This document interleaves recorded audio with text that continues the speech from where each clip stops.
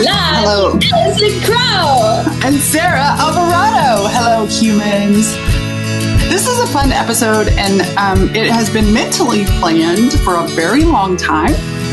And we're just now, we knew we would sync up at the perfect time. So today is the perfect time to introduce you to my friend, fellow writer, former long time ago in the early days coaching client, Sara Alvarado. And we're going to be talking about telling your story.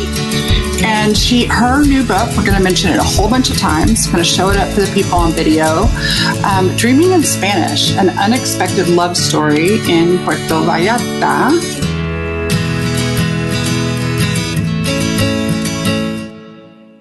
And I got to be an early reader of it. It's been out for a while, but I got to be one of her early readers and reviewers. And y'all, I read the whole thing in a day because I could not put it down. And I need you to know that I am plagued with not only attention deficit, but I'm addicted to technology. And so to be able to put something down and not pick up a screen and watch it all day. I watched your book all day long. So hello, Sara. Welcome. Oh, hi, Allison. I was like, did you really? I really did. I mean, I had to get up to pee every once in a while because I have a 51-year-old bladder and not good, core muscles, but I wasn't wearing my diaper that day. Yeah. So I'm going to work a little bit backwards. Okay. Because you've been doing book interviews and you've been doing some podcasts and live things and book signings. What has the most recent experience of telling your story about your story been like? Well, the most recent was last night because I was at an event. It was not a book event. It was for a board that I'm on in Madison. And there was this man there who, I guess you would call him a lurker. Like, I didn't even know he was on the socials. He's in the banking world, and he was just like, really wanted to talk to me about how proud he was of me. And like, it was like this father loving energy, and it was loving, so it wasn't creepy. It was just really not creepy at all. It was like, because at first I was like, wait, are you even on social? Like, I didn't even know you were on social media like that. But then it was so wonderful, and it took me by surprise. And he was just like, I know him through the real estate world in Madison. And he was like, you're just so unapologetically you, and it's refreshing, and you throw F-bombs, and I could never do that. And I just want you to know how he used the word proud. Like, it was like that. And it wasn't creepy, Allison. It was like, No, I get it. I have I'll sell his initials. I won't say his name, but his initials are MB. And many, many years ago, through early Facebook, he found my blog, and he ended up, I had written a Wonder Woman post about my friends who are Wonder Women. This is way before the movie. And he's retired from the tech industry, but for fun, he designs slot machines. And but every once in a while, he's like an emotional benefactor for me, right? So that's what I pick up from you. And he sent me a message, and he's like, I need, he just drops in these little messages. I need you to know the work you're doing is good, and just little pure encouragement. And then he's like, you're the reason that the Wonder Woman movie got made, and the reason the Wonder Woman slot machine got made. Ooh. And I'm like, what? Yeah, it's kind of fun. So I get it, right? Like when we put our work out there this day and age, we never know who's listening and who's being impacted. And actually, I think a lot more people will be impacted than we'll ever say. Right. So, right. Than we'll ever say. Yeah. And it's very common for me to get women in my inboxes and private messages and pulling me aside, thank you. My story is in your story. I feel seen, like that's been beautiful and wonderful. But for this, older man to have these comments. It was like, oh, wow. Okay. Yes. It's not, you just don't know. Like you said, you just don't know. Well, and your story isn't just a love story. It's also the story of a white woman in a mixed race relationship, and also of a white woman immersed in Mexican culture. And then ultimately a story of mixed race partnership and raising children and the dynamics of that. Where do we want to go? Dreaming in Spanish.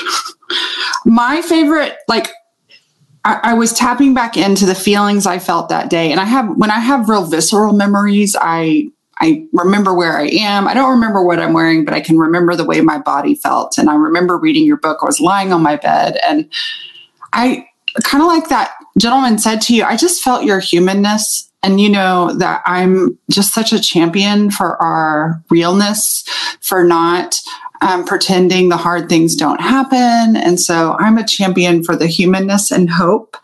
But I want to hear about what it's like.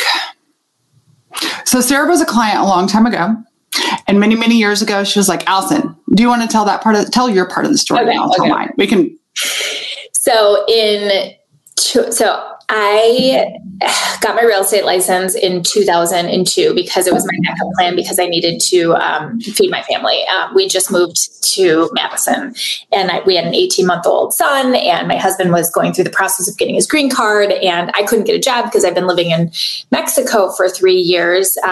So I wasn't really employable. So real estate was my backup plan. And for about 10 years, I pushed hard and was raising the babies, had another one, just doing real estate with everything in me. And yet I was longing for more spiritual depth. And I really wanted to write and well, at that point, I don't even know if I could have said I wanted to be a writer, but it was a longing. Mm-hmm. Allison, I guess it was through real estate. I was like, how did I even see you through Charity Gent, because Charity Gent was a client and friend of mine, and y'all knew each other from that world. And then social media probably connected us. 100%. Yeah.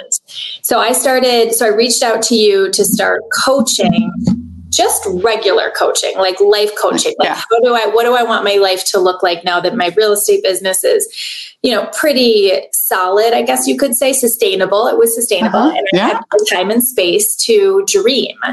And so I reached out to you. And then when I think at one point I just I'm sure I whispered, I remember where I was standing. I was like, I want to start writing.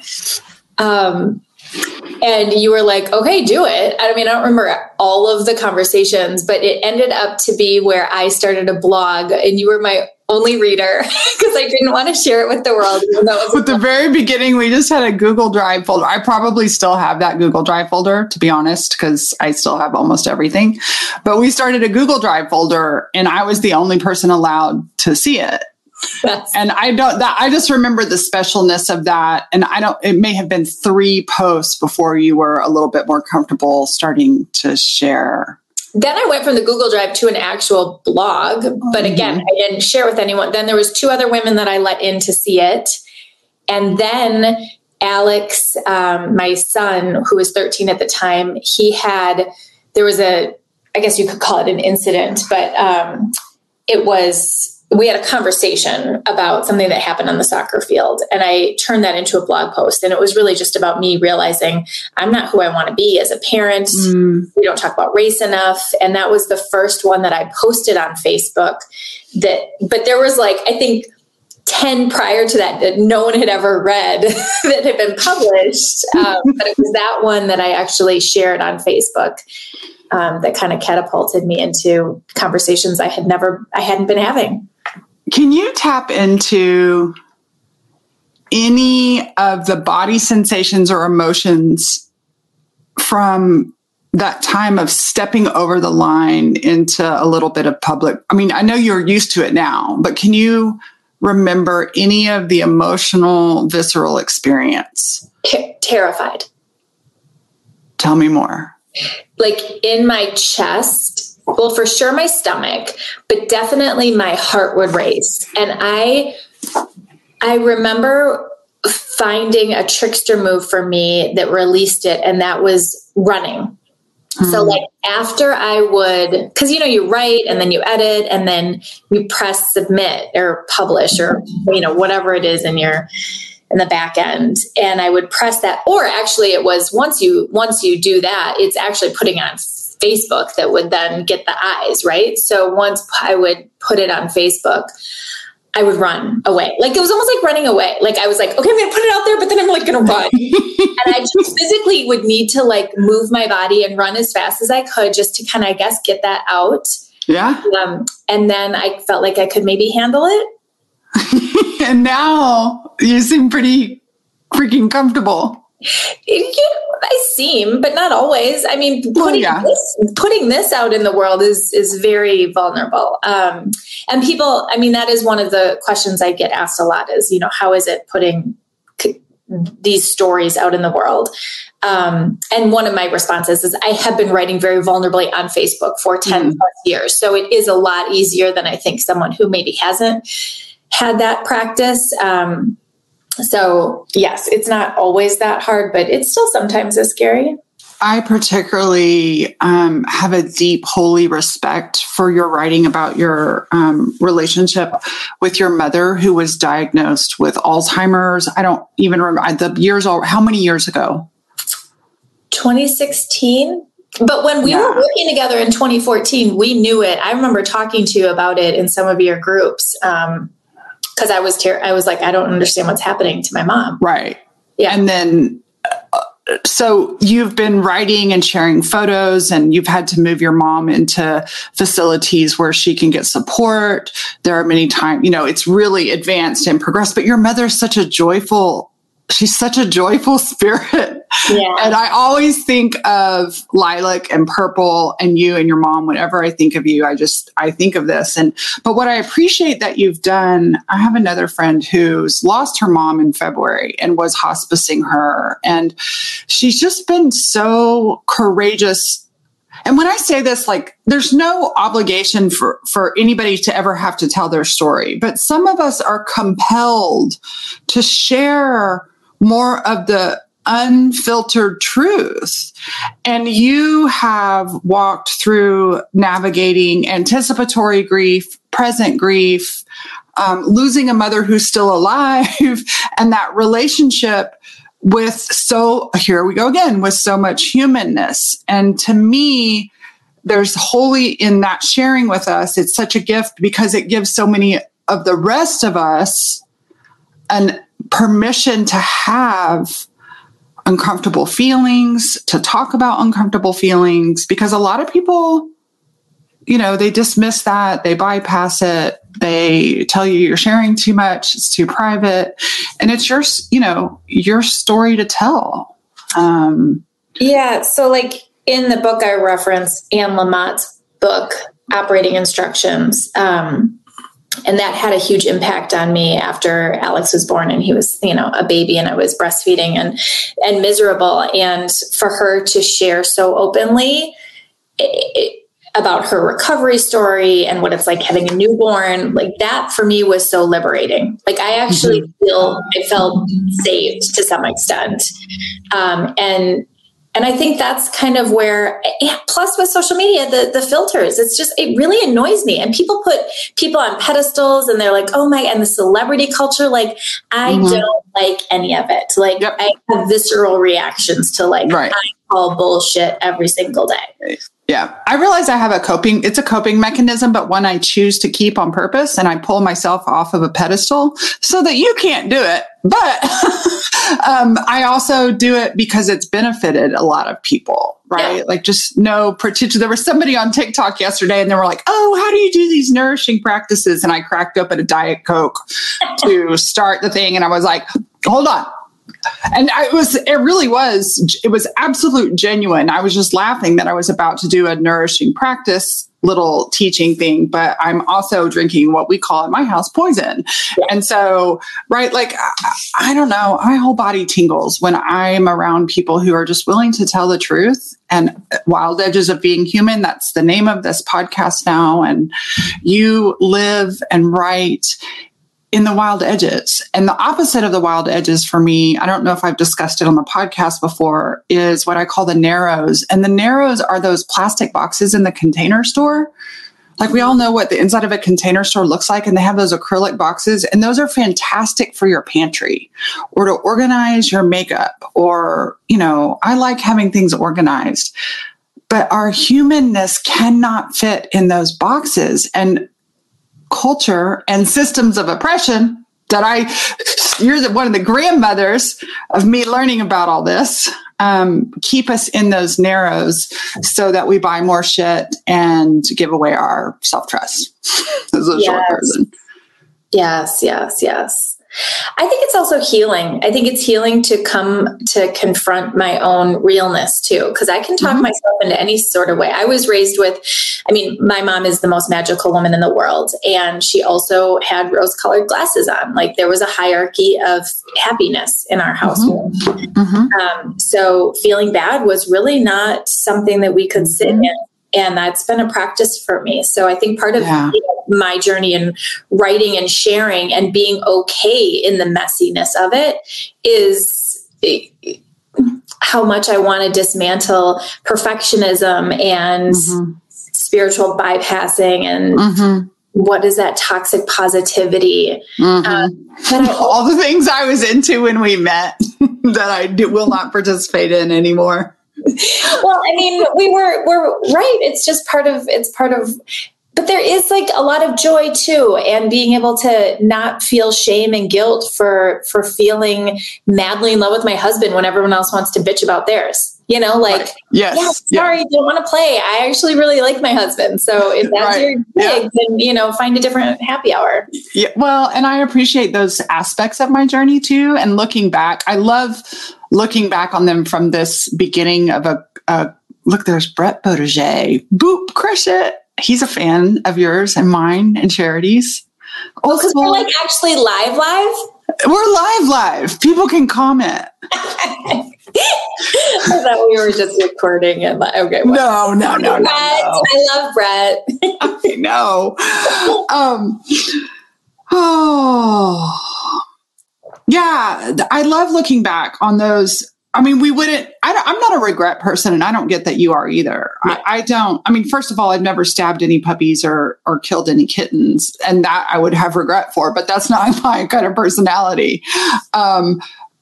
I don't have regret because everything I've ever done and been has made me the woman that I am today. And there is no... You learn from it.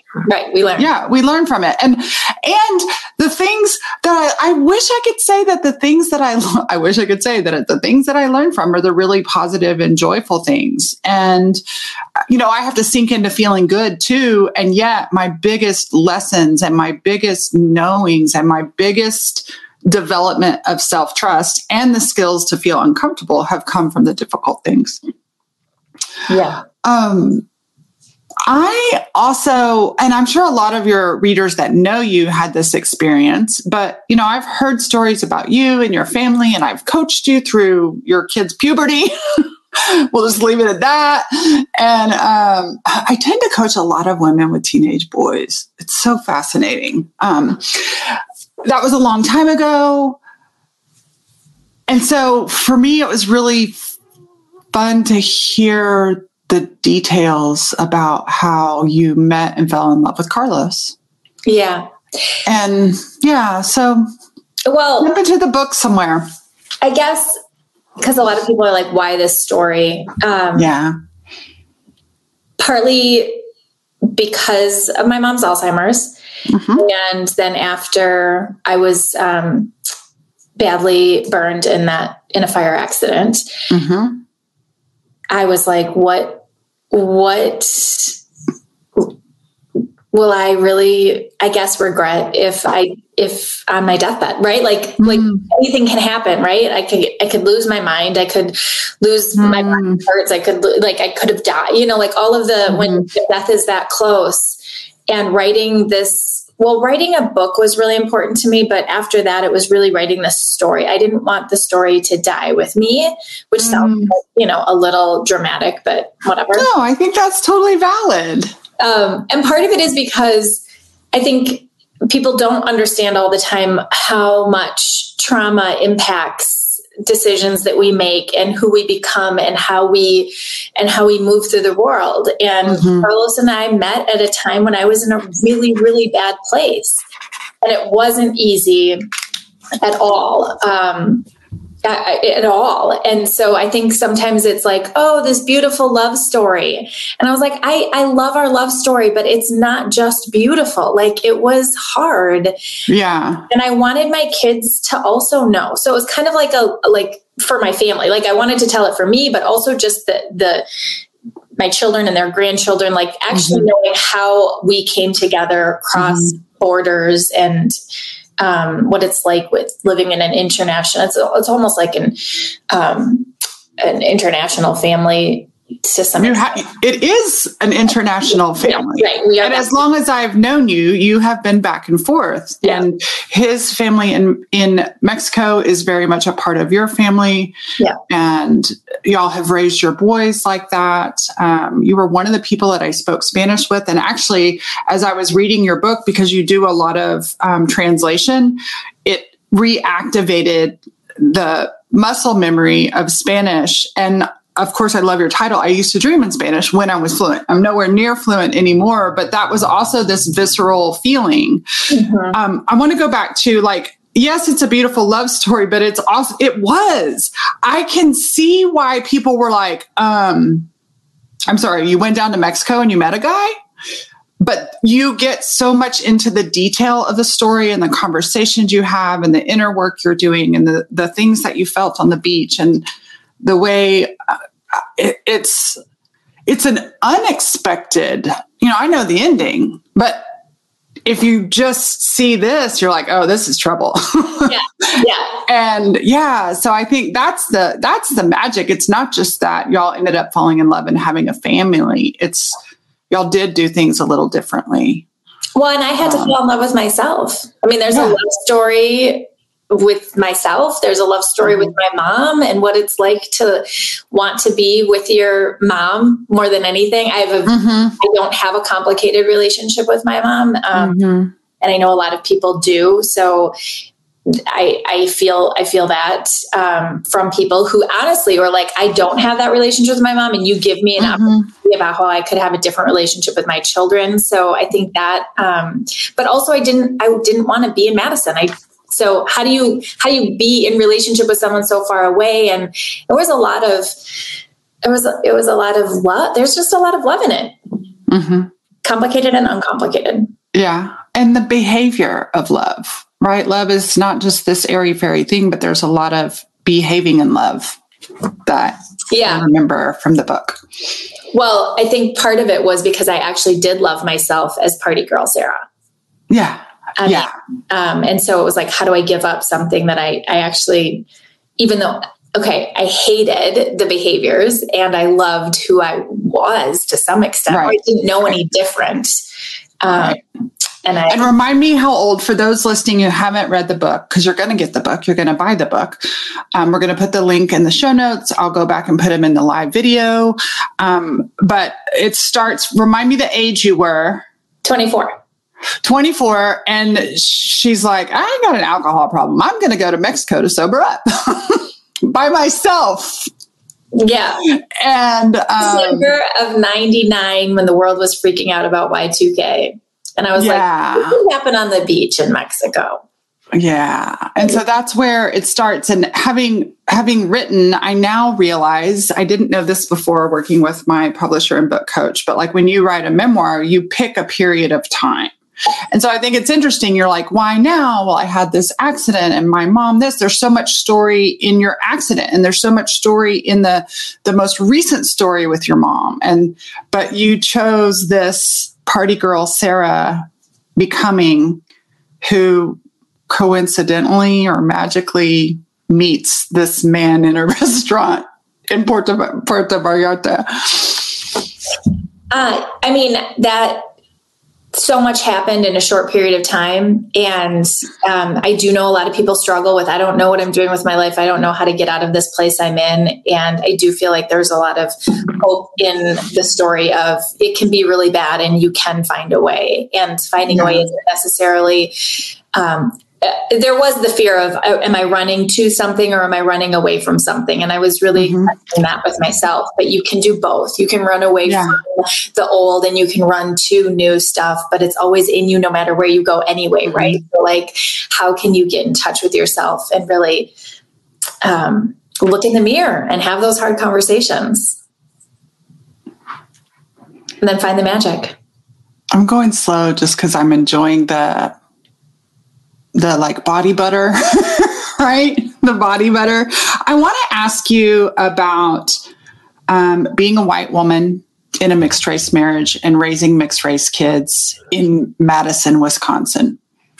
Is there anything, I mean, that's a really broad intro, but is there any highlights or really important points that you want to bring to the conversation about that? Because I know that you also do a lot of local real estate equity and justice work.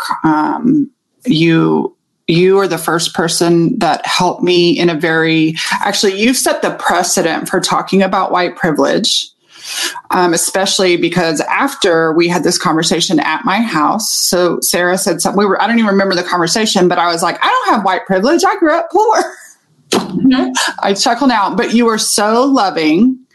You were not condescending. You let me be a brand new person to this conversation, which I feel like in the online space, there's no room for. Yeah. And I noticed a few years later, when it became a very hot, specific topic online everywhere.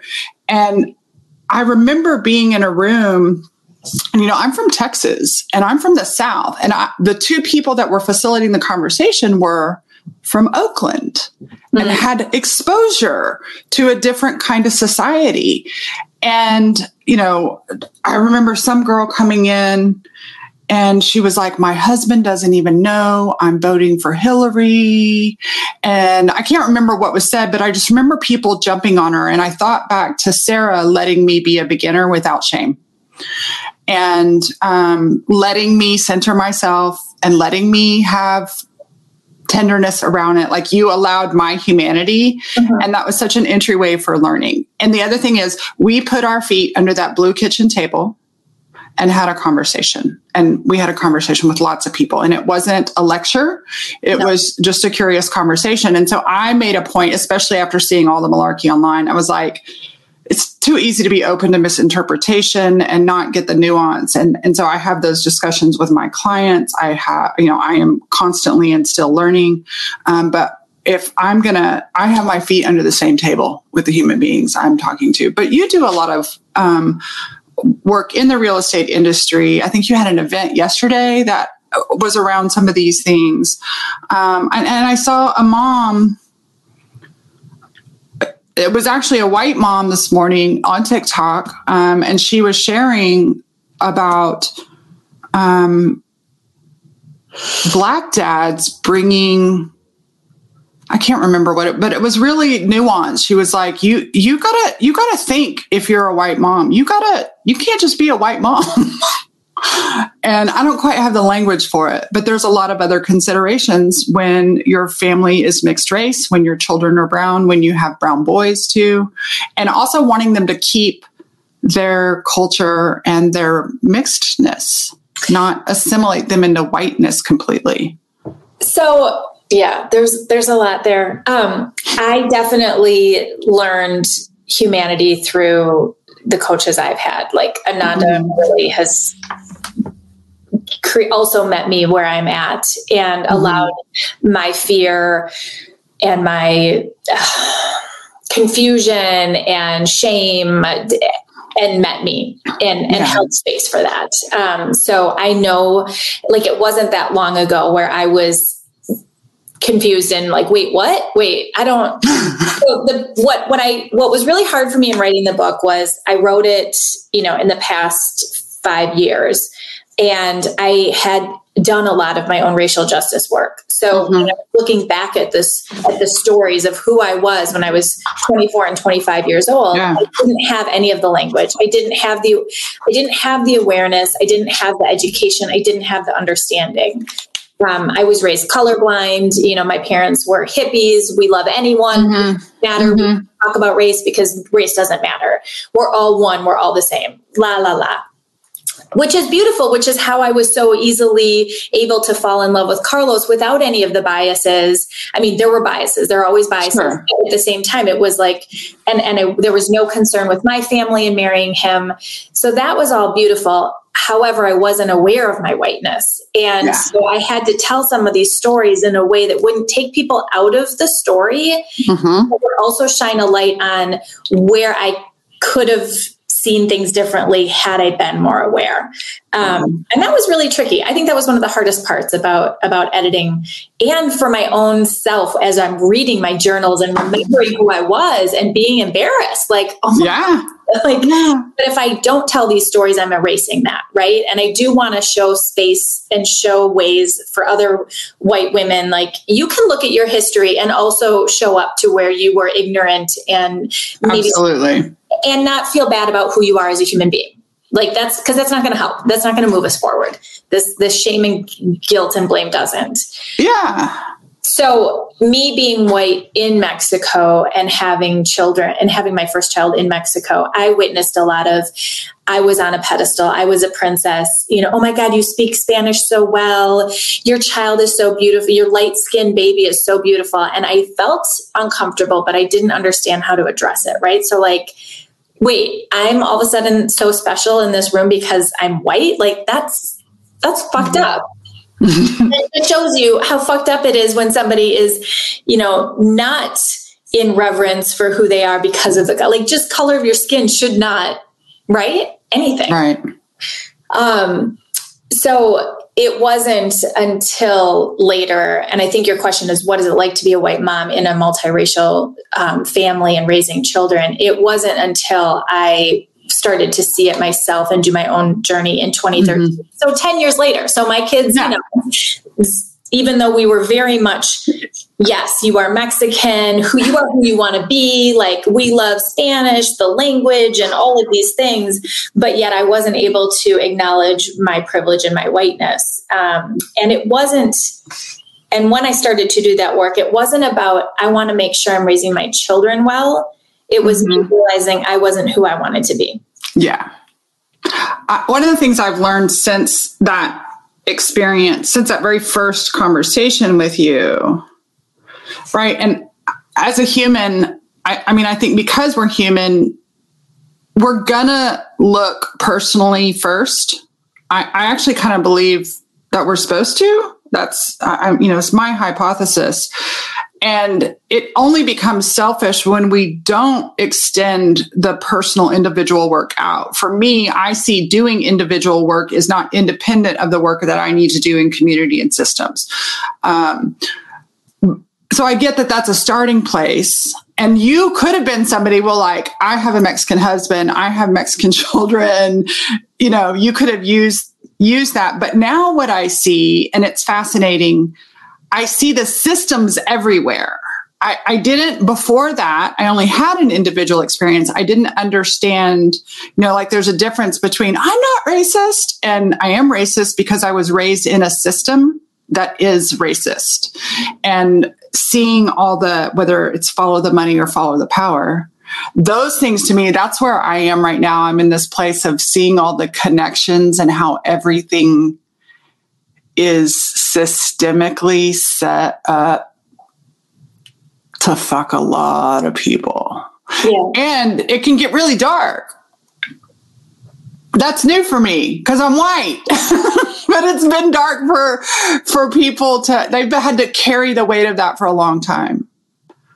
And so I'm just really grateful for that conversation. I'm grateful for the way you wove it into the book, but you're also you're coming to it as a part of your story, not as a teacher, not as an authority, but weaving it in. And I know of the nuance that takes. So you did a really good job. Yeah. Thanks. Well, and even like the one story with my sister-in-law, and she was upset with me because I made a mistake. I didn't understand the culture. I didn't understand the norms, the cultural norms. And I'm not going to do any spoiler alerts, but I messed up. And then I had an opportunity. I didn't have an opportunity. I insisted that we have a conversation because I love her, and I didn't want, and I felt horrible about what had happened, but I also needed her to know that like, it wasn't, like there's a difference between intentionally trying to harm someone and doing something that creates negative impact that hurts someone. So the teachings that I've learned from is hurt happens, and no one wants to hurt anyone, but that will happen. We live in a world where we disappoint, we inconvenience, and we hurt people. And how do we repair that? How do we be in humanity around that so that it's not about me feeling bad that I hurt her? It's about how do I reach out to repair that hurt because I don't want her to be hurt anymore. And that's centering our relationship, not her or me, right, or one or the other, but it's our relationship and how can we be in relationship together because you're family. You're reestablishing, so this is an interesting parallel. You're reestablishing connection and attachment. And there's a video I talk about all the time called the Still Face Experiment. I can't remember the university right now, but it is in a university study setting. And there's a couple of different versions, but the one I'm speaking to is this 9-month-old girl. And so she has no language yet, and she's there with her mom, and the mom is there and looking her in the eye and really present. And then in the experiment, the mom is supposed to turn away and come back with a still face. So she turns off her energy on the inside. And the little girl who has no words, who has no intellect about all this, immediately we see her body language notice the withdrawal of connection, notice the hurt or experience the hurt. And then she does her coping mechanisms, which she doesn't know that, but the first thing she does is tries to kind of fawn like, hey, mom, we were having fun, gaga, point, let's get back into the game. That doesn't work. The mom is still there. Then the second thing she does is she starts grunting and kind of like the fight response, right? And when that doesn't happen, the third thing she does is she turns in on herself. You can see the beginning of it. And then this is the crucial part of the experiment. They create repair. And so it's not that we don't get harmed because, the example I use in my book is like a mom could come in and need to pee like crazy. And she very safely sits her baby in that little carrier on the counter. The baby is fine, but the baby experiences the hurt, doesn't have words for it. And the mom can't come back and I'm still here. She can't create repair. So yes, there is going to be hurt. We as human beings have got to learn repair skills. 100%. I mean, that's exactly all of it. It's not just the not hurting. Yes. It's the repair skills. And repair is about presence and connection. It's not about defending, but it's about reestablishing appropriate attachment or connection. So that's so cool. Yeah. Right? Like I've been in situations, in multiracial situations where I have said something or reacted in a way that was hurtful. And instead of, hey, Sarah, this is what happened. Can we talk about this? Like, this was the impact on me. I was reprimanded. It was, you were wrong to do this and you created harm. And then it was just a cutoff. Right.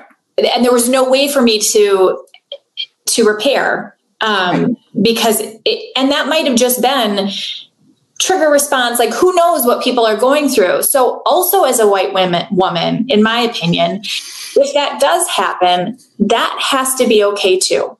Yeah. Right. And I think part of the problem is a lot of times, and I'm obviously there's nuances here, but a lot of times when I'm working with white women who are, can you teach me how to say the right thing?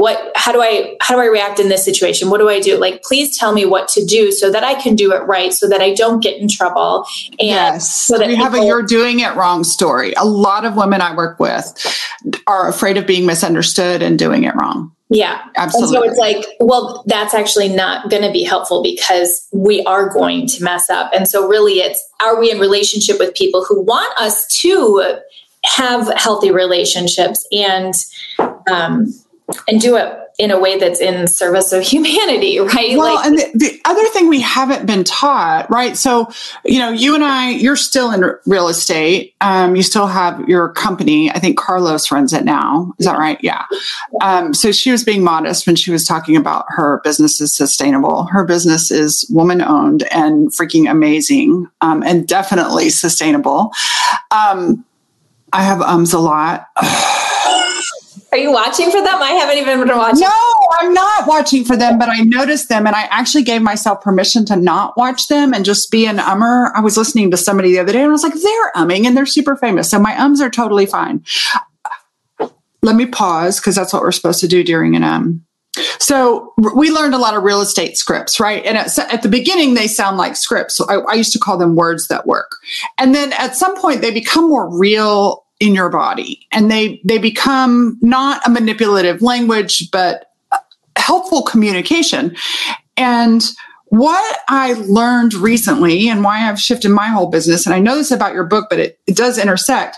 We as individual human beings have got to learn some skills, how to lead our thinking, not just change our thinking, how to lead our emotion, how to lead our nervous system and lead our stress responses, because we've all been taught to shove it down, kind of like the conversation with your sister-in-law, like, I don't want to have it. And you're like, I insist on this. And we've been taught an all or nothing. So we have either an emotional explosion or we shut completely down instead of the noticing. And then for me, I call it, caring for parts. Oh, I see you part that is really afraid you did something wrong. Like that's my responsible. It's not anybody else's responsibility to tell me I didn't do something wrong. And that's a skill that people need to learn. It doesn't happen innately. Right. What happens innately is people's fucking coping skills. And I'm the queen of, am I doing something wrong? Did I do it wrong? Right. And that is not 51-year-old Allison. That is like 3-year-old Allison. So I think it's interesting. I think the overlap.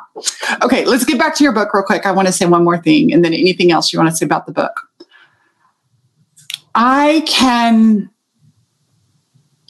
You write, and listen, not everybody does this. I've read a lot of shitty books.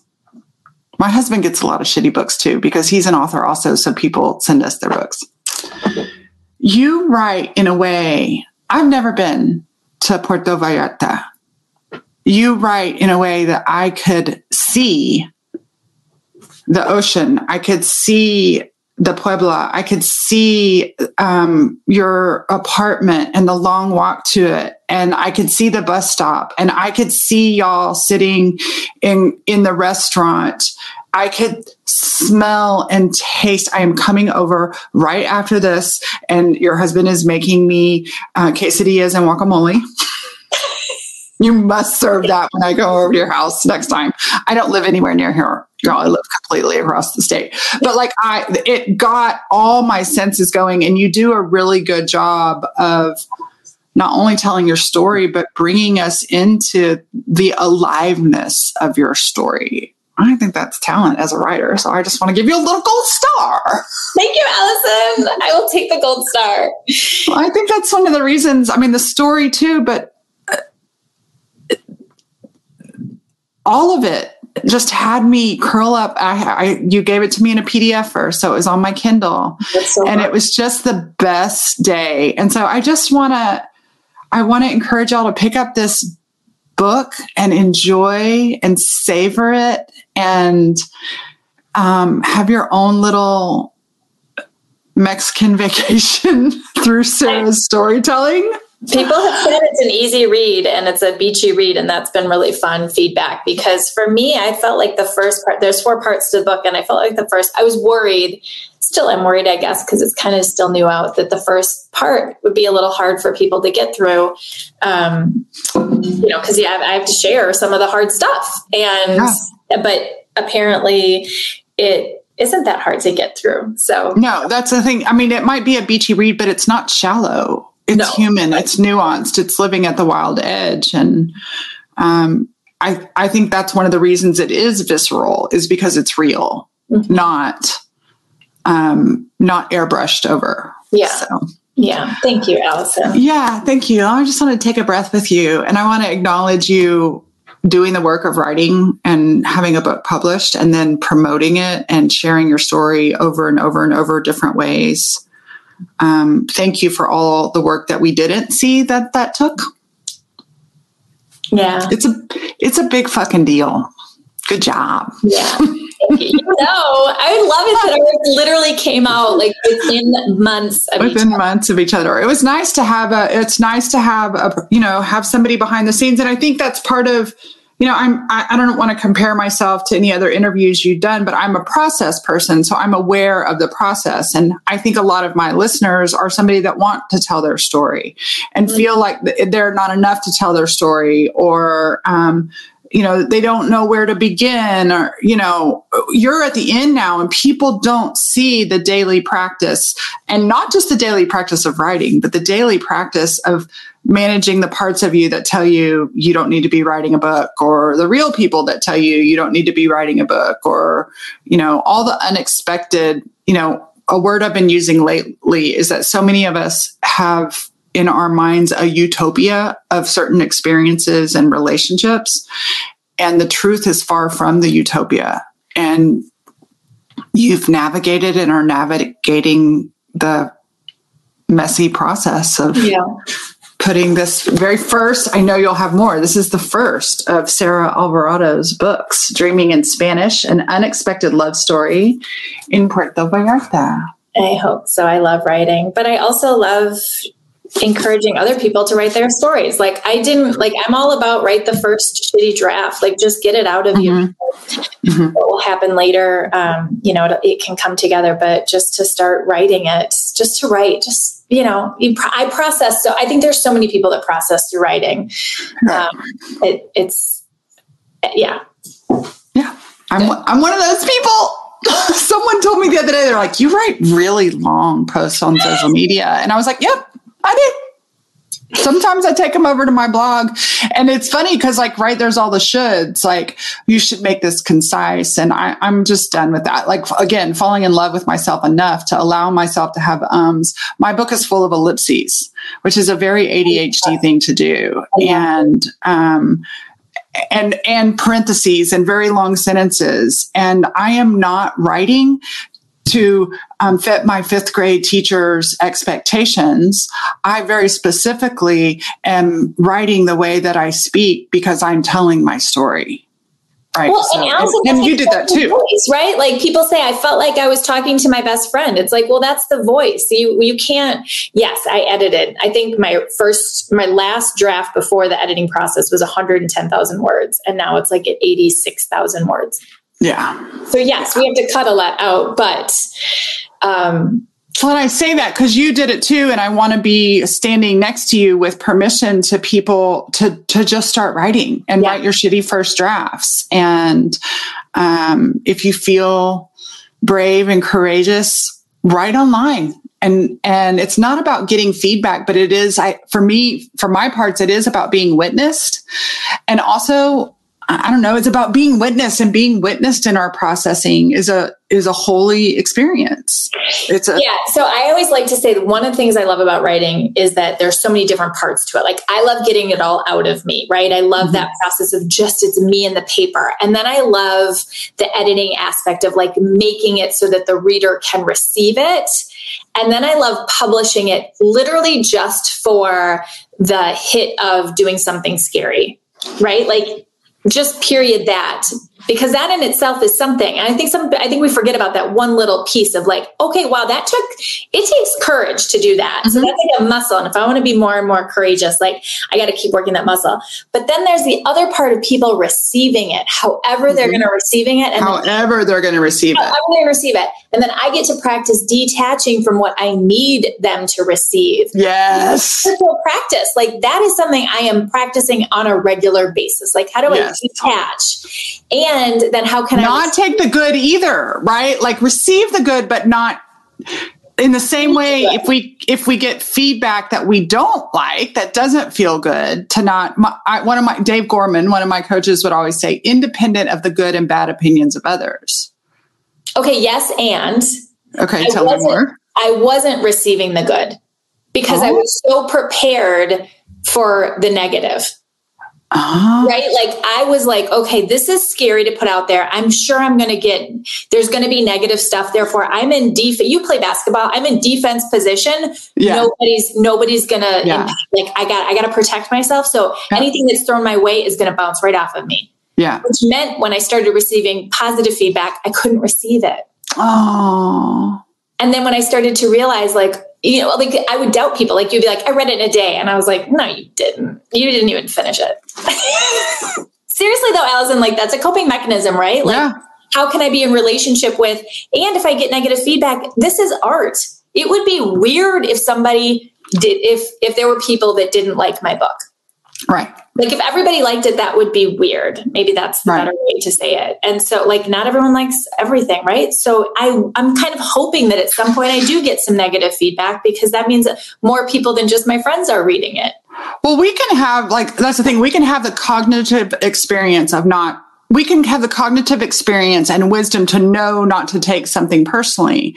And I don't believe it's our current body that takes it personally. I think it is the old muscle memory from various core wounds that has a nervous system taking it personally. And yes, that's connected to the brain, but it's like having the experience. Well, I know I shouldn't take it personally, but I'm feeling this way. We're holding both of those parts at the same time. And what I actually found, and I think finishing writing my book and then also in my business, the last 20 years were built on me thirsty for the approval and the good feedback.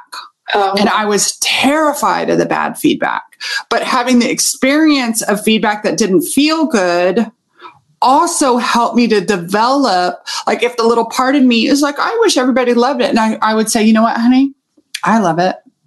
And 2 nights ago, I was having a bad day. You know what I did? I pulled out my book and I was like, I love this book and I love you for writing it. And I know that sounds so corny, but like, that's actually, I can think about doing that, or I can lift the little weights, right? And I do my little 5-pound weights and my 15-pound kettlebell or my little stretches. And the same thing with these parts that were so dehydrated and thirsty for so long. And I've noticed recently, they're all out on the pool patio. They have beepers in case I need them. They're drinking mocktails and they're like, now we trust 51-year-old Allison to be on offense about her book, to be on offense about her business, to be on offense. And I think that's one of the things when I say I want to acknowledge your process, because those are the invisible, when you have a nervous system that turns into an obvious response, whether it's in your mind or in your body or in your emotions, is brave and courageous. Yeah. No, I 100%. I feel very brave for doing what I've done, and I love it. And after, people would say after the fire accident, "Oh my God, you're so brave." I was like, "No, that just happened to me. That's not brave. This is brave. Putting this story out in the world is brave." Yeah. And now I have a new relationship with being brave. So thank you for seeing that, Alice. Yeah. Thank you for seeing me. Thank you for coming on and sharing, and cheers to my writer friends and cheers to you. Any final word? I don't have one of those like questions I ask anytime. I just want to, endings are awkward, and I probably won't want to wait to get this out, which means I'm going to produce it because my podcast producer dropped her computer and we're working on getting her a new one. So it may just be our raw thing, and that's okay. I'm right. Like, get it out into the world. I'm excited for people to enjoy this book and feel the color and love in it. Thank you, Sara. Thank you, Allison. Mwah. Mwah.